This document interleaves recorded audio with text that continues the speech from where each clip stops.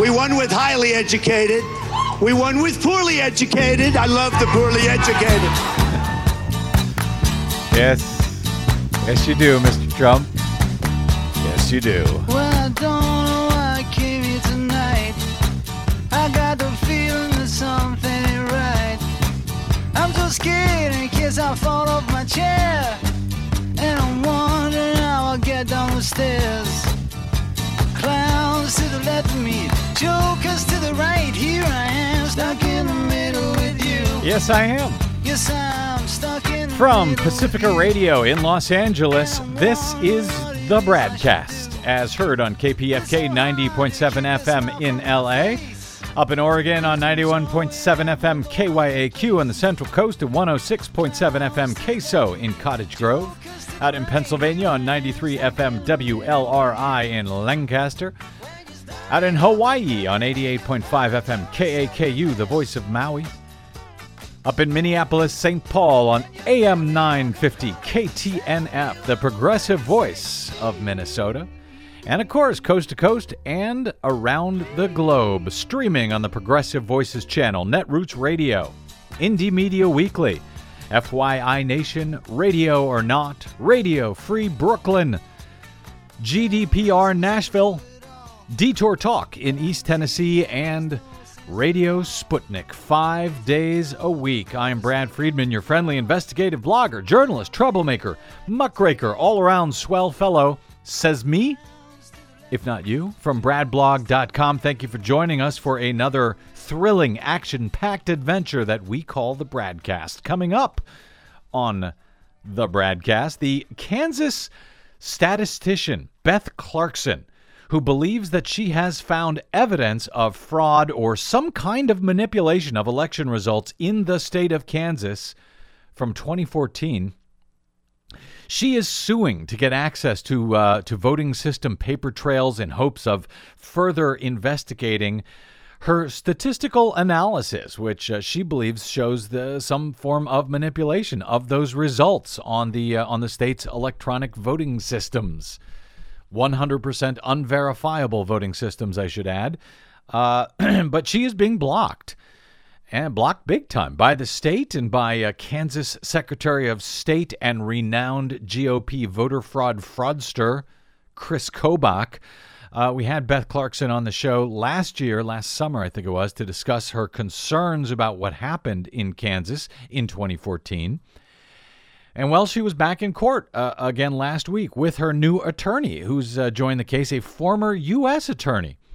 And a huge number of supporters turned out. In any event, Beth Clarkson will be here in a little bit to discuss the judge's latest ruling. And I'll add, it's a troubling one, frankly. The judge's latest ruling in this absolutely fascinating case. In the meanwhile, on Tuesday night, big news out of Nevada. I was going to say out of the Silver State, Desi Doyen. Do we know what is that the Silver State, Nevada? Yes, it is. Or is that Colorado? No, it's the Silver State. What's Colorado? I have no idea. That, of course, is Desi Doyen, our producer. The results are in from the Nevada caucuses, the Nevada GOP caucuses on Tuesday night.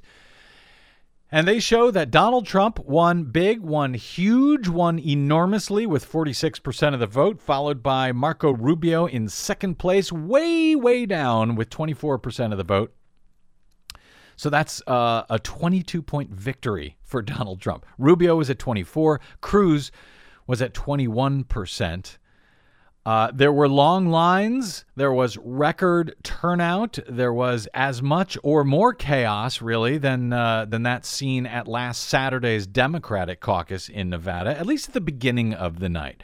The state GOP has claimed, or at least they did last night as complaints were being heard in the social media, that there had been no official reports of voting irregularities or violations. That was that was a quote from the GOP as they were responding. They were talking, of course, about official reports by any of the actual campaigns, candidate campaigns. Meanwhile, on social media, people were sharing anecdotal scenes. Let's call it anecdotal scenes of chaos at various caucus sites that seemed to contradict what the GOP was saying. But As the evening wore on, it seems like things calmed down a bit after they dealt with the huge turnout in that election, and everyone calmed down, and everyone who wanted to vote was, in theory, able to get into the caucus to cast a hand-marked paper ballot. At each of the state's hundreds of caucus sites around the state. Now, a caveat that I always give, sometimes problems in these elections don't come to light until much later. We might find there were more problems on caucus night than we now think. Many, of course, have complained about the caucuses and the way that they are run by the parties themselves, not by the states, but not by election officials, but by the parties themselves in both Iowa and then in Nevada. And now that people are seeing inside the caucuses as there are more and more cell phone videos available and so forth, people are concerned about what they are seeing. And no, it does not look like a regular election. It does not look like a regular general election or a primary where there is, no support for your candidate. You can't wear T-shirts. You can't wear hats. You can't do electioneering inside the polling place. But that's not the case with caucuses. They're different. Now, I agree, as I've mentioned, that it's an inherently democratic process, these caucuses, because only those who are free for the limited caucus hours are allowed to participate in the thing. If you can't get off work, there's no absentee balloting in these caucuses. So if you can't be there at the time of the caucuses, that's it. You're screwed. And if you can't get to the caucus site, so if you don't drive, if not easily mobile, it can be hard. So they are inherently undemocratic, as I've acknowledged previously. But the GOP majority, the Republican majority in the state of Nevada, they killed a bill last year that would have changed the Nevada caucuses into a primary system instead of a caucus system. But the Republicans wanted it this way. So whatever problems they had last night, whatever chaos went on, whatever you might have seen out there on the interwebs, this is how the Republicans wanted it. And listen, they've had trouble in the past. Back in 2008, it took them like 3 days. Actually, I think it was 2012. It took them like 3 days to get their results out. Before the GOP could announce the results, because there was protests from Ron Paul delegates about the accuracy of the count from his campaign. But these things only started in the state of Nevada back in 2008. So they're just getting used to it. This is their third time out. But I want to remind you what the alternative would be in a state like Nevada if they went to a primary system. Because in Nevada, in regular elections, the way presumably they would run a primary as well, most of Nevada voters are forced to vote on 100% unverifiable touchscreen voting systems. And specifically in Nevada, they are unverifiable touchscreen voting systems that were illegally certified in violation of both federal and state law back in 2004. They were used for the first time in the 2004 election without any certification from the Elections Assistance Commission at the time. This was in violation of both the Federal Help America Vote Act and in violation of state law concerning certification and the use of the machines. They were certified illegally by the Secretary of State at the time, GOP Republican Secretary of State, Dean Heller, who is now Senator Dean Heller from Nevada. I exclusively documented all of this in detail and the illegal certification of Nevada's voting systems in 2004. I wrote about it with Michael Richardson in a chapter for Mark Crispin Miller's book on election integrity called Loser Take All. The chapter, what's the name of the chapter here? The Selling of the Touchscreen Paper Trail from Nevada to the EAC, the Elections Assistance Commission. We detail, he basically came out, he announced that these voting machines were certified, declaring that they had passed testing in the federal testing labs by, quote, flying colors, he said at the time. As it turns out, it was a complete lie. Even as he was announcing that these systems had passed with flying colors, they were still in the test lab. We got the documents. We did public records requests. We were able to get at the documents that showed that the Sequoia Edge touchscreen voting machines that they were that he certified back in 2004 and that they are still using today and that they will still use this November across most of the state of Nevada, to my knowledge, that are 100% unverifiable, that are used in the general election in this important swing state of Nevada. Those were failing. They weren't working in the test labs at all at the time that Dean Heller came out and said, as Secretary of State, that yes, they're certified. So anyway, he was lying. You can go look it up in the book. We got all the documentation in there. He completely lied, and they're still using them. And to reward his lie, he's now a senator, U.S. senator, which an election which he won on, guess what? Those Sequoia Edge touchscreen voting machines. Go figure. He's never been held accountable for blatantly breaking the law, by the way, and they're still using those systems. So anyway, do I prefer that those type of systems be used for a primary instead of something that is way, way more transparent, like hand-counted paper ballots, hand-marked, hand-counted paper ballots, as we saw used in Nevada on Tuesday night? No, I'll take the hand-counted paper ballots, in truth, if those are the options. And it was great. It was great to see it. We could see the counting. We could see people counting ballots and marking them down right in front of everybody, publicly, at the precinct, at the caucus sites. Even Brian Williams on MSNBC noticed how great this was. By the way, 3 cheers for unambiguous ballots. Yeah. There's no punch machines. There's just a box and a check mark. And please note there hasn't been any confusion or indecision about what all of these votes meant. So that's what happened on Tuesday night, at least as far as how the ballots were counted. Everyone could see them. If there is any questions about the results, we can all see them. We can go back. We can look at the photographs, of how they were counted. They were tallied at the precinct before they were all sent to election headquarters, when anything can happen to the results. But do you know how, and this was, as I say, run by the GOP, do you know how many Republicans over the years have told me that paper ballots are less reliable than computer counts? Not just Republicans, but Democrats alike.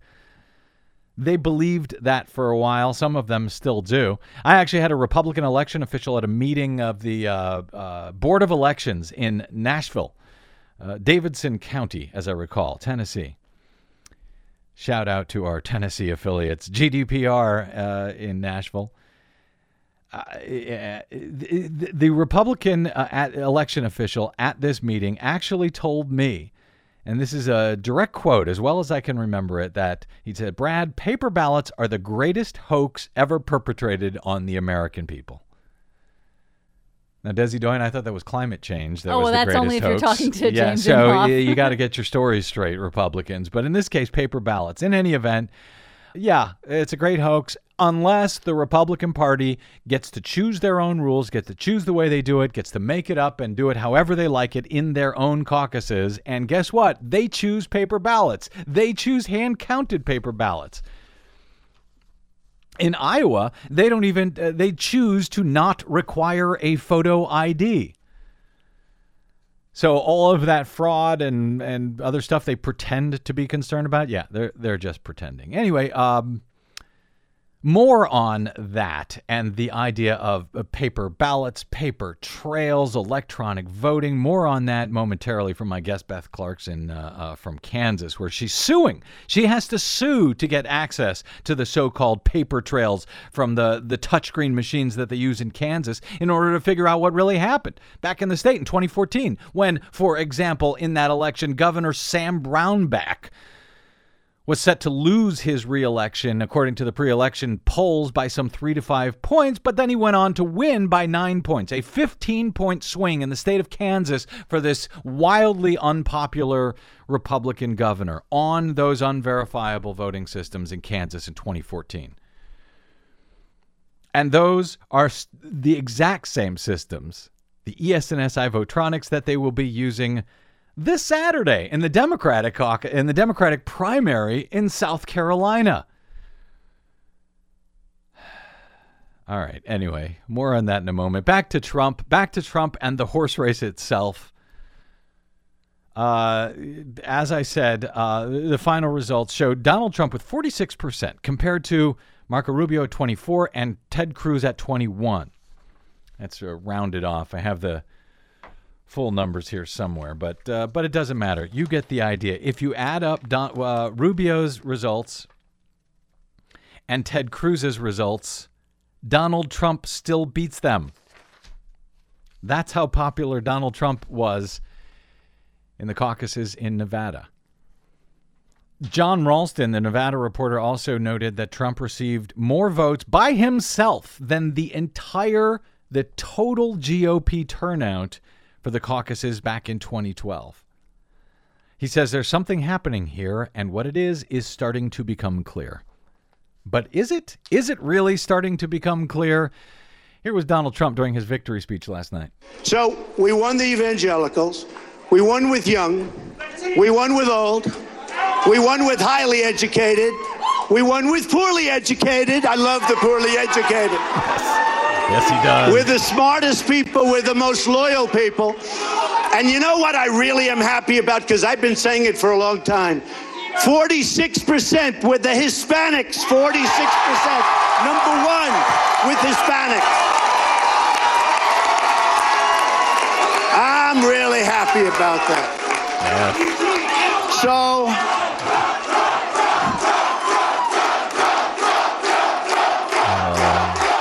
scary. Thank you. Scary. Yeah, he's number one with the Hispanics. And actually, he was now number one with the Hispanics in a Republican caucus in Nevada. Is not a whole lot of Hispanics, but it's a lot more than anyone else who ran, including Marco Rubio and Ted Cruz, both of whom have Hispanic backgrounds, Latino, parents born in Cuba for both of them, right? That would make them of a Cuban background, but people tend to think that they're going to be considered winners. That's not considered with Hispanic. They are certainly more Hispanic and or Latino than Donald Trump, and yet he did, at least according to the entrance polls, win among the Hispanic voters. In fact, Donald Trump won in every single demographic. He won men. He's right. He went through a bunch of them. He won among men. He won among women. He won among older voters, younger voters, high school or less education, college grads, post-grads. He won whites. He won non-whites. He won among the very conservative. Remember, the very conservative were supposed to go for Ted Cruz? Nope, the very conservative are now going for Donald Trump, at least in the state of Nevada. He won 38%. Ted Cruz was at 33%.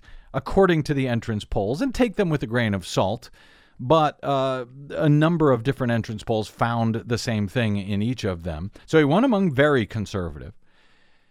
He won among somewhat conservative. He won 50% of the people who identified themselves as just somewhat conservative.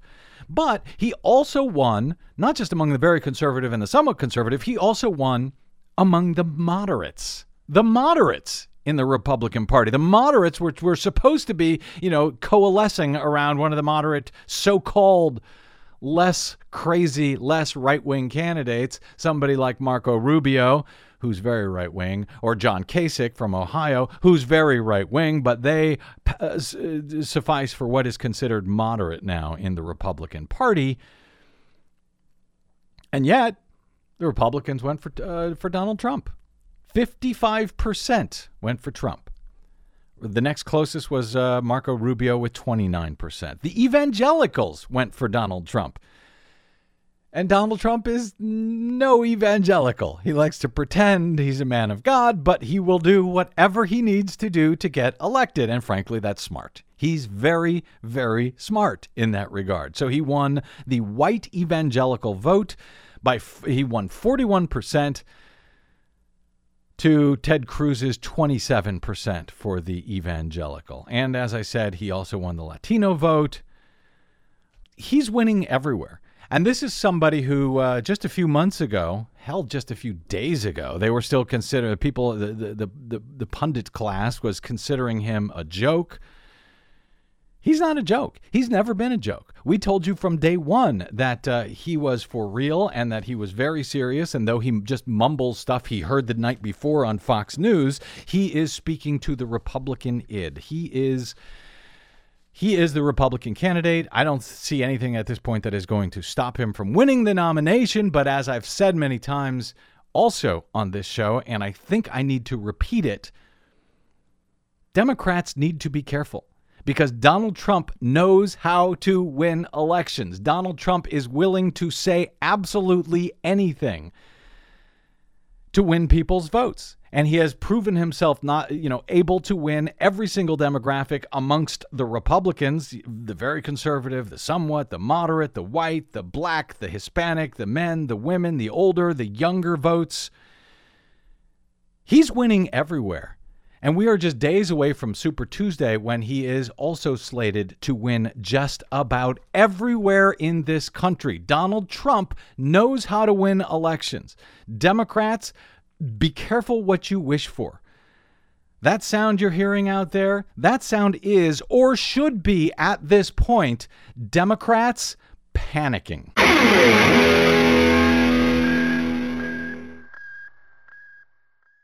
Hey, this is Brad.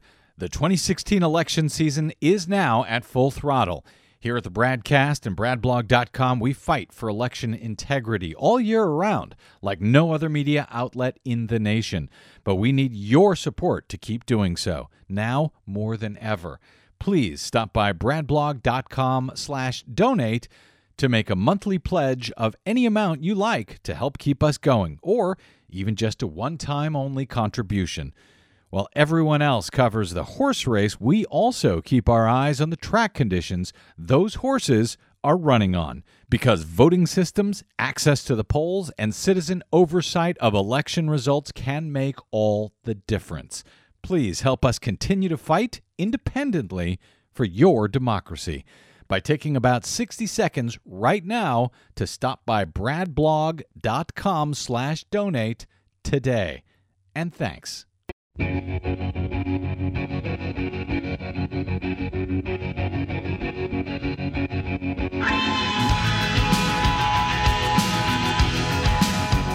right, welcome back to the BradCast. Brad Friedman from BradBlog.com. We have the Democrats will be meeting in South Carolina over the weekend for the South Carolina primary. Those elections will be run, as I have described over the past week or so, on 100% unverifiable touchscreen voting systems. They use them all across the state. They're made by a company called ES&S. The machines they use are called the iVotronic, and they are systems that have failed in election after election all across these United States for the past I don't know how many decades at this point. Just by way of one or two very quick examples, the iVotronics were responsible for 18,000 votes completely lost, entirely just dropped, and there's still no real explanation for why, from a 2007 special U.S. House election. The votes just went away in the Democratic stronghold of Sarasota, Florida, in which that Democrat ended up losing by just 369 votes after those 18,000 votes completely disappeared. They're also the ones I talked about this last week. Those machines were also responsible in South Carolina for the reported victory of a man by the name of Alvin Green, who no one had ever heard of, had no campaign website, didn't campaign around the state at all, and yet he beat out a well-known judge in that state to win the nomination for the U.S. Senate on these machines. Completely unverifiably. But you know what? The results came in, and that was that. Nobody could do anything about it. Well, those same machines, those iVotronics, are used in the state of Kansas, or at least certain places around the state of Kansas, where last week a state judge denied a Wichita mathematician's request for access to paper voting machine tapes from the 2014 election that she would like to examine for evidence of possible fraud or malfunction. Now, as I've said many times, whatever the results end up being, there is almost nothing that can be done about it afterwards on these machines, on these type of touchscreen machines. Even if there are paper tapes from these electronic systems to go back and examine, it is almost impossible to do so. And this case in Kansas continues to demonstrate exactly that issue. Sedgwick County Judge Tim Leahy ruled last week that he could not order county officials to turn over the tapes to Beth Clarkson because she presented the same argument in a previous lawsuit that she lost, according to the judge, who denied the motion by the county's election commissioner, Tabitha Lehman, to dismiss Clarkson's open records case. So the case can go forward, but according to AP, it was a hollow victory, since the point of the lawsuit was to check the accuracy of the voting machines, about which Beth Clarkson has a very real concern. We spoke with Beth last August on this program. She joins us again now to update us on the latest status for her case. Beth Clarkson is a PhD. She is the chief statistician for Wichita University's National Institute of Aviation Research. She's a statistician at the National Center for Advanced Materials Performance. She has a PhD in mathematics from Wichita State University. Beth Clarkson, welcome back to the BradCast. Hello, and thank you for having me. Great to have you here. And by the way, thank you for continuing to fight on this particular case. Before we get into the status of the case, where it is now, where it may go from here, the theory that you are trying to look into was concerning these machines and the results as you see them from the 2014 election. What you're trying to look into, this was a theory that was first put forward by a couple of statisticians named Francois Choquette and James Johnson back in 2012. They apparently examined Republican primary results from 2012, and they found what they characterize as strong statistical evidence of election manipulation in a whole bunch of states, in Iowa, New Hampshire, Arizona, Ohio, Oklahoma, Alabama, Louisiana, Wisconsin, West Virginia, and Kentucky. And then you, Beth, through your own analysis, found the same pattern that they did when they looked at these election statistics. So can you very quickly explain the statistical anomaly that both you and they have now found, and the theory that has now led you to filing this case to try to look more closely at the 2014 elections in Kansas? Well, very briefly, the concerning issue is that as the number of votes cast in a precinct increases as we get into larger and larger precincts, we see Republicans gaining a larger share of those votes. So in small precincts where you don't have a lot of voters, the numbers are to be expected among the Republican candidates. But when you get to these... Yeah, more or less. And when you start with the smallest precincts, which tend to be rural, you have a very high level of Republican share, which is to be expected. And as that increases gradually, that goes down, which again is more or less what you expect. But what's odd is that after you get to a certain size, and it kind of depends, but typically by the time you get to precincts that have at least 400 or 500 votes cast, you start to see an increase in the Republican share of votes as the size of the precinct increases. Now, that's in general elections. They found that Choquette yes, Johnson... Yes, that's general elections with both parties. In primaries, it's a little bit different because you're looking at, like, all Republican candidates. Right.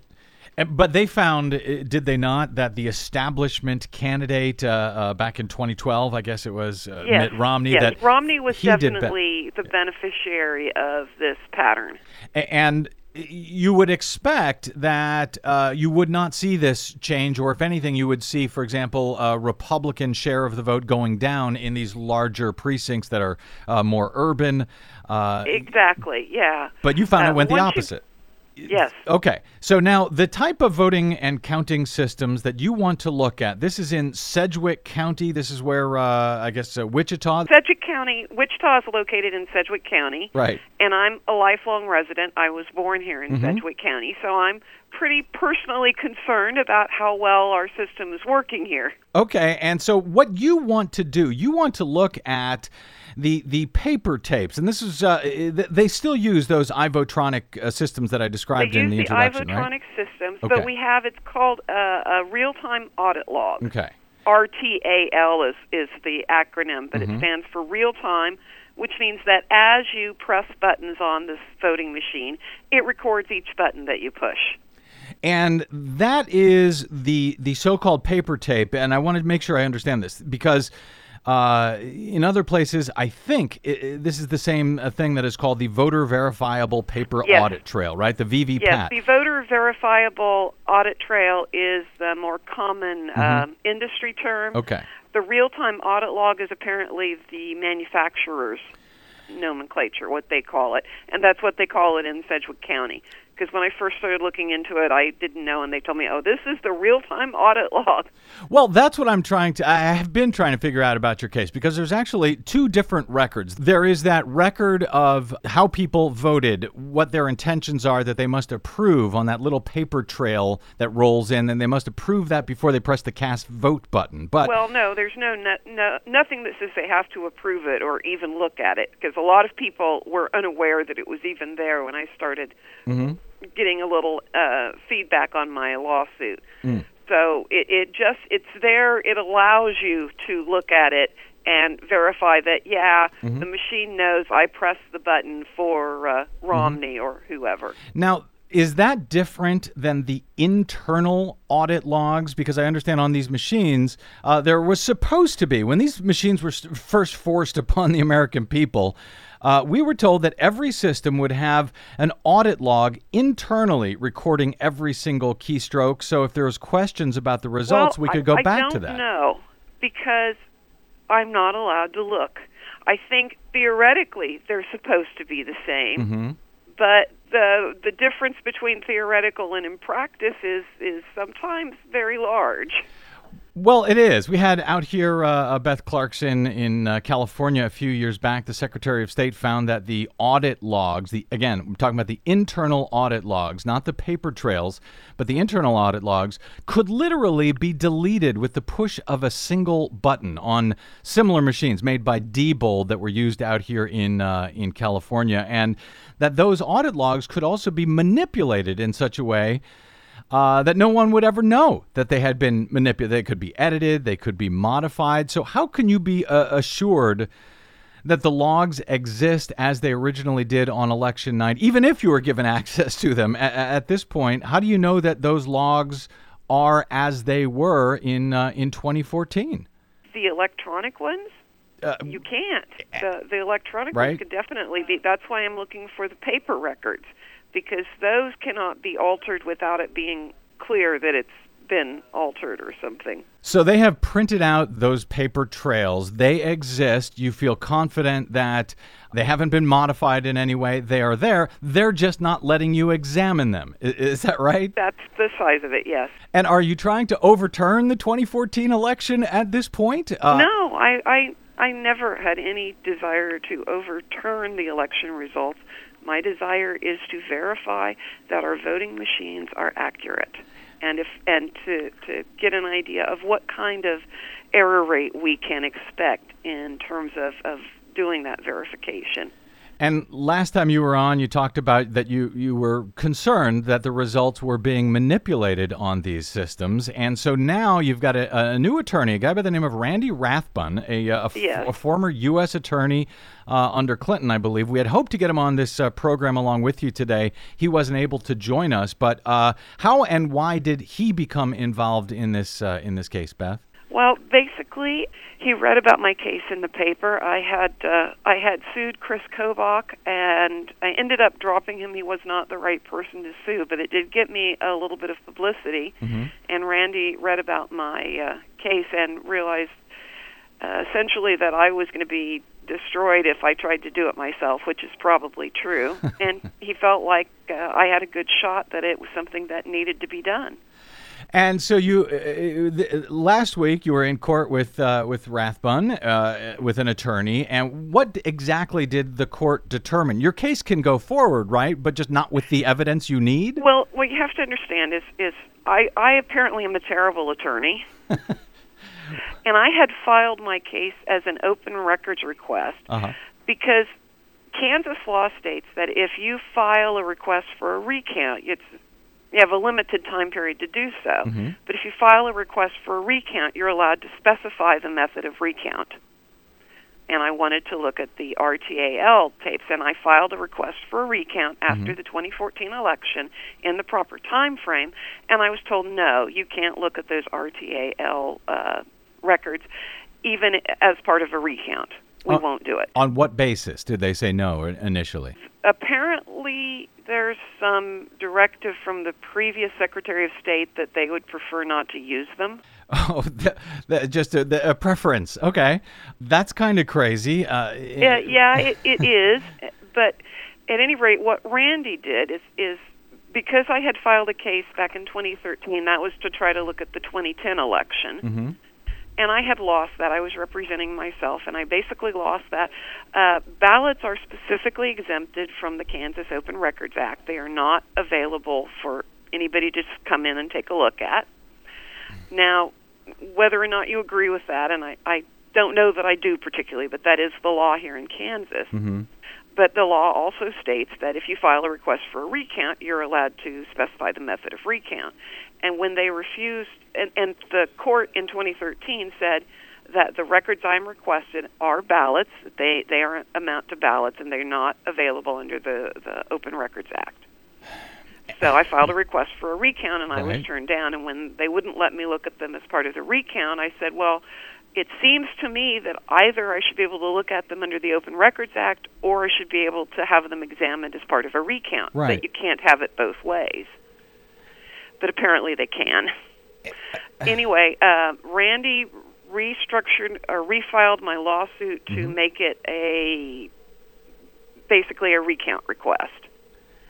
And so the lawsuit was not diminished or not dismissed because I do have a right to a recount, and they should not have told me no. Okay. But the judge said that because my request to look at the RTAL records had already been denied, that he wasn't going to allow that part of the case to move forward. That seems absolutely insane. I mean, even if he is right on the law, that would mean that I guess someone else could now go file a recount request, and they would be allowed to look at these materials because they had not been previously turned down for it before under this theory, right? Yeah, that's kind of my understanding, and it doesn't make a lot of sense to me. Uh-huh. If I were a candidate and I was in a close race and I requested a recount using the RTAL records, they could say, no, you can't do that because you've already requested to look at these once before and were turned down. This is amazing to me. And, people think I'm crazy when I go on and on this show about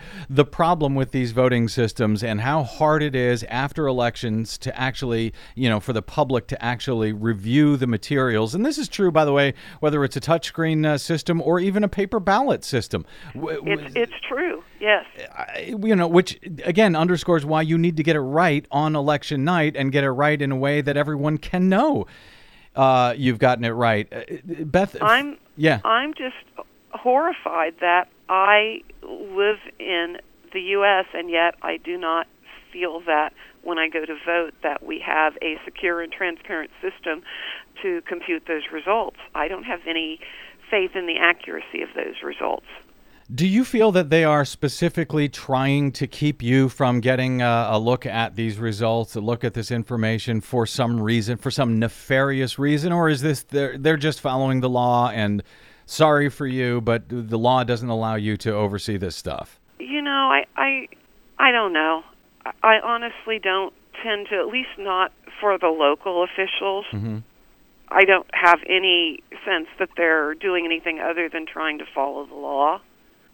I think that there's a problem with the law when you have a law that says you can't verify the voting records, but it's just crazy to me that we don't have any quality assurance on our voting system, or at least we don't have.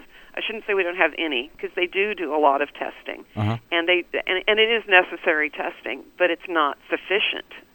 No, well, it's not.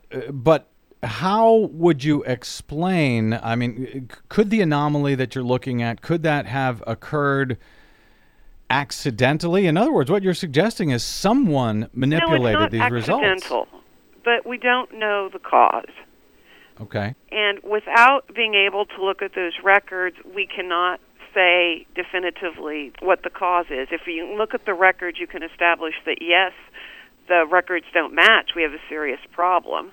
Or if the records do match, you can at least say, okay, I can at least eliminate this particular area as being an issue in terms of like election rigging or vote fraud. Beth Clarkson, federal law, and you may not be able to answer this, is one of the reasons I wanted to have your attorney on, but federal law requires, and you're suing under state law as I understand it, correct? I'm in the state court system. Okay, state court system. Federal law requires that materials from elections be held securely for 22 months before being destroyed. Now, unfortunately, jurisdictions routinely destroy things like memory cards. They erase them, the memory cards from these machines and the audit logs and so forth from the machines far earlier than 22 months. Do you know if the court has ordered that the materials in your case be securely retained for any period of time? The paper records that I'm looking for are currently securely stored. They're sealed and stored in a protected warehouse somewhere. I'm not really that familiar with it, but they are being stored. They are scheduled for destruction in November, which, well, actually before then, because it would be, I guess September would be 22 months. But my attorney, when he files his appeal, will be filing to try to keep those protected until the case is resolved. But as far as the electronic records, the memory cards, the real-time, well, you guys call it real-time audit log, the internal audit logs that are kept electronically. I don't know about whether or not they have kept those or not. I don't think that they do, and at this point I'm not terribly interested in seeing them. What I want to see is the paper records match what the totals are given. Well, I'm no attorney, but I've been covering this for a long time now, these issues, and I might recommend that you mention to your attorney that they put in a request to keep those memory cards from being overwritten on all of those machines in Kansas. I don't know if have they held any elections since the 2014 election? Oh, yes.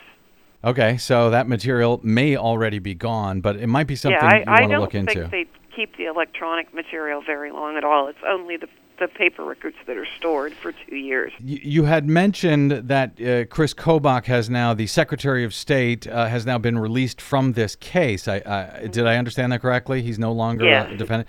Well, he had ran for Secretary of State back in 2010 on the basis of stopping voter fraud in the state of Kansas. At his back in 2010, here was part of his victory speech to supporters back then.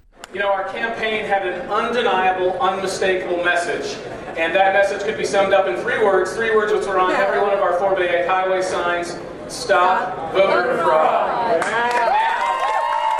So that was his whole thing. He's actually one of the country's leading voter fraud fraudsters for the Republicans, as I've covered many times at bradblog.com. Now, since becoming Secretary of State and then winning re-election along with Governor Sam Brown back in 2014, I think it was, by what were surprisingly huge numbers compared to the pre-election polls. For example, one poll showed Kobach tied before Election Day, and then he reportedly won on these machines by a remarkable 19 points.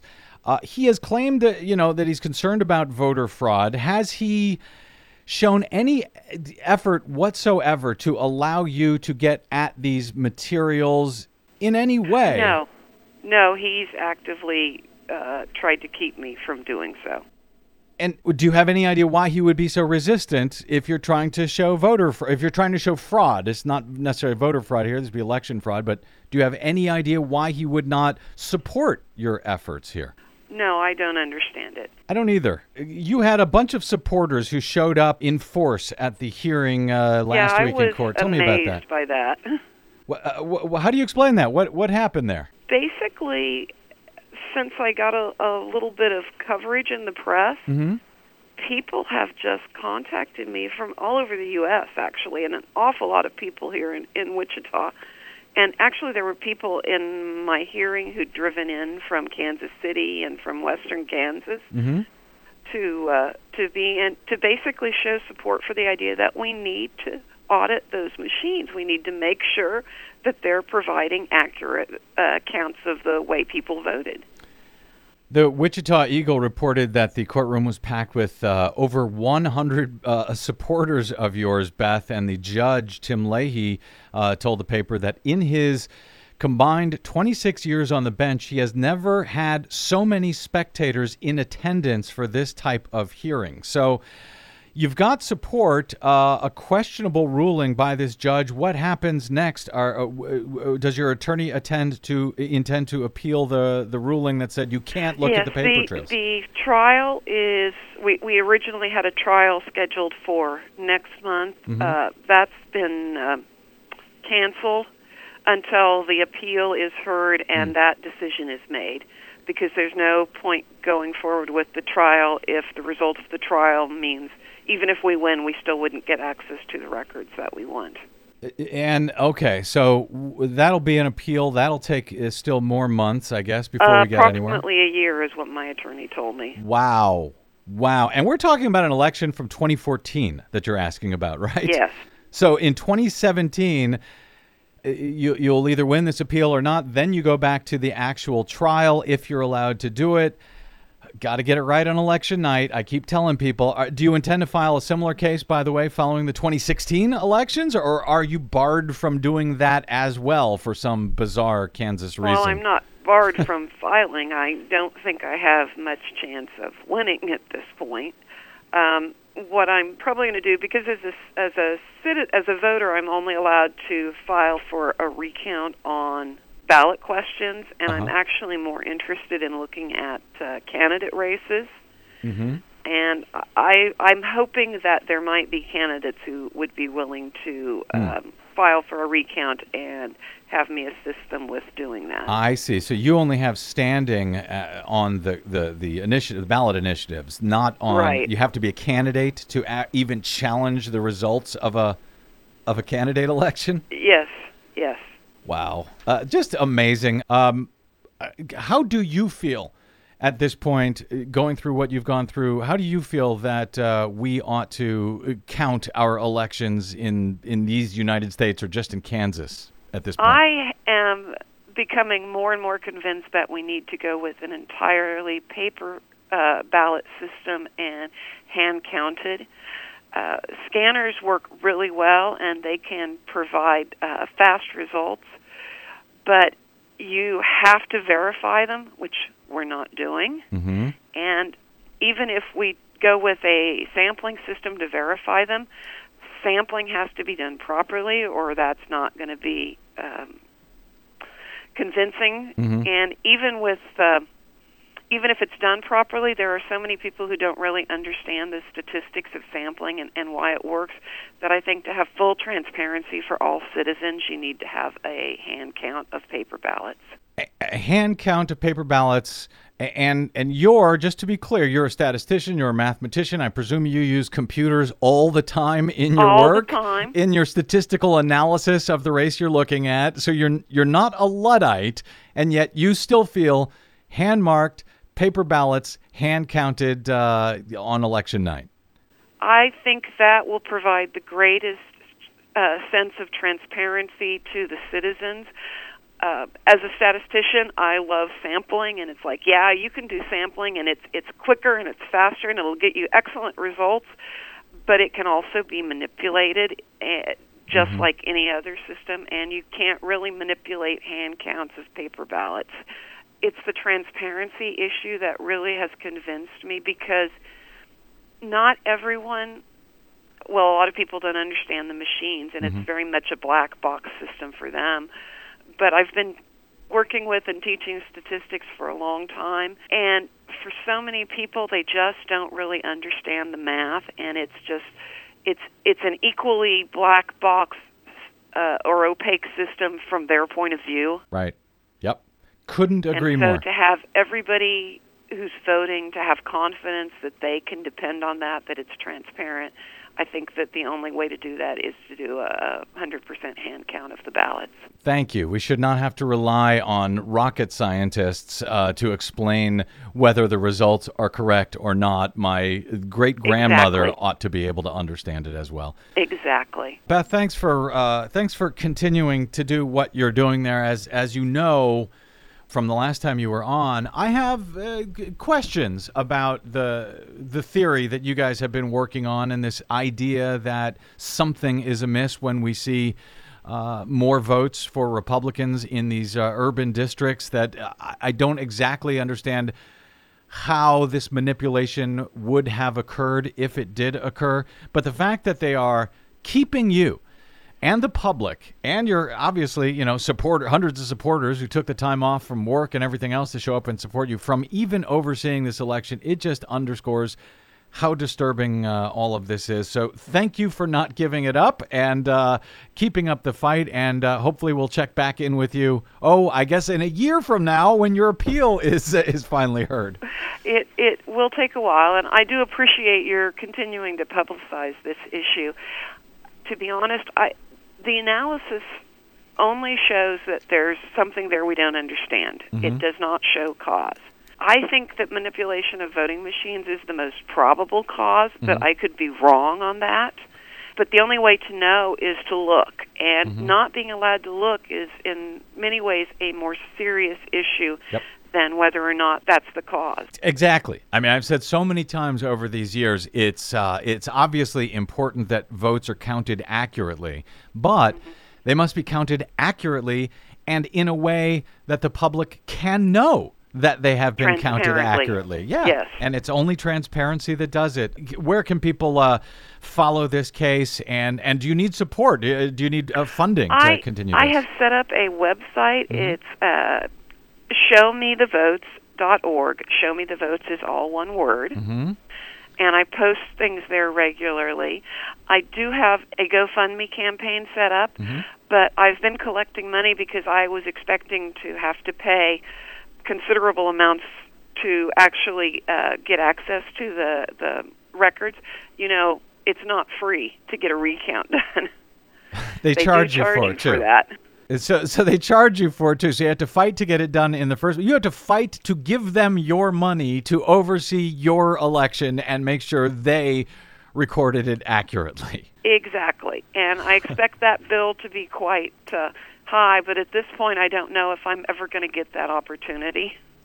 Well, unbelievable. Follow the case. Go to showmethevotes.org.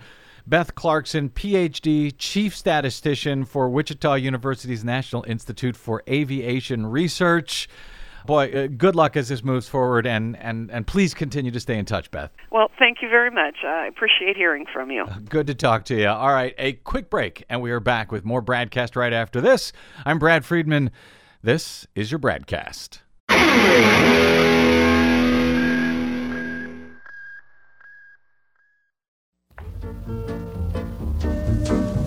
The stars at night are big and bright, deep in the heart of Texas. You can't not. Oh, wait, hold on. All right. See, and you're even wearing your Texas shirt right now, aren't you? I know. Is that on behalf of Rick Perry that you're wearing your no, Texas shirt? It's just on behalf of being from Texas. All right, well, it happens to be Rick Perry's day, apparently. Welcome back to the BradCast. Brad Friedman from bradblog.com. Texas's highest criminal court has now tossed out the second and final felony charge against Governor Rick Perry.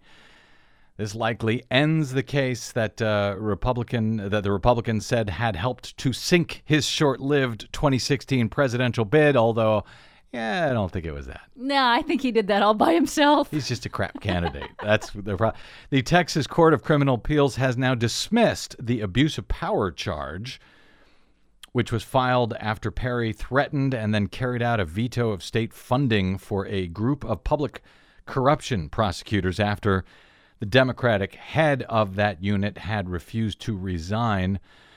According to the AP, in its 6-2 ruling, the court said veto power can't be restricted by the courts, and the prosecution for a veto violates separations of powers. This was according to the Texas Court of Criminal Appeals. A lower appeals court had dismissed the other felony charge, coercion by a public servant, last July, but this one remained until today. And he's off the hook. Now, there was a Republican judge who was overseeing the case in the lower court, had repeatedly refused to throw out the case on constitutional grounds. We've talked about the case over the past year or so, and this prompted Perry's appeal to the high court, the Texas's high court, which is the Court of Criminal Appeals. One of the judges who dissented with the Criminal Appeals Court ruling on Wednesday, this was Republican Cheryl Johnson. She dissented here. She said the decision could leave the public with an uneasy perception that the system went out of its way to clear one of the most powerful governors in Texas history. Do you have that perception? That sounds about right. You said that with a Texas accent. I did. I? Yeah. Michael McCrum, the San Antonio-based special prosecutor who had secured the indictments originally, has long maintained that the matter was built on evidence, not on politics, and that it deserved to go to trial. He can now appeal this case, but that would be a lengthy process, says the AP. If he did go forward with it, and if they did get to trial, and if they did get a conviction, the combined charges on both of the counts would have carried a potential maximum penalty of 109 years in prison. The former governor had spent more than $200 million on top defense lawyers. His White House campaign had raised barely half that much in its first month, and it quickly became so cash-strapped that he couldn't pay key staffers in key states. And so he dropped out. He was the first candidate to leave a Republican field that was jammed with 17 presidential candidates at the time. Now down to, what are we at? 5. In any event, so he's off the hook, but just one reminder, Democratic former Alabama Governor Don Siegelman is still serving 6.5 years in federal prison on so-called bribery-related charges, even though he was never accused of personally taking money from anybody. And more than 100 former Republican and Democratic state attorneys general had said that he has been convicted of something that has never been a crime in this nation's history until the Republican prosecutors under George W. Bush, one of whom was married to Governor Siegelman's opponent in the governor's race there, until they charged him with it. He's still serving his time. Rick Perry, on the other hand, is off scot-free, deep in the heart of Texas. My thanks to our producer, Desi Doyen, to our booking goddess, Cynthia Cohn, to my guest today, Wichita University's Beth Clarkson. Follow her case at showmethevotes.org. My thanks to you, as ever, for spending a portion of your day or night with us. If you missed any portion of today's program or any other, you can download them for free at bradblog.com and at iTunes. And you can follow me on the Facebooks and the Twitters at the Brad Blog. That is it. Until we meet again, I'm Brad Friedman. Good luck, world.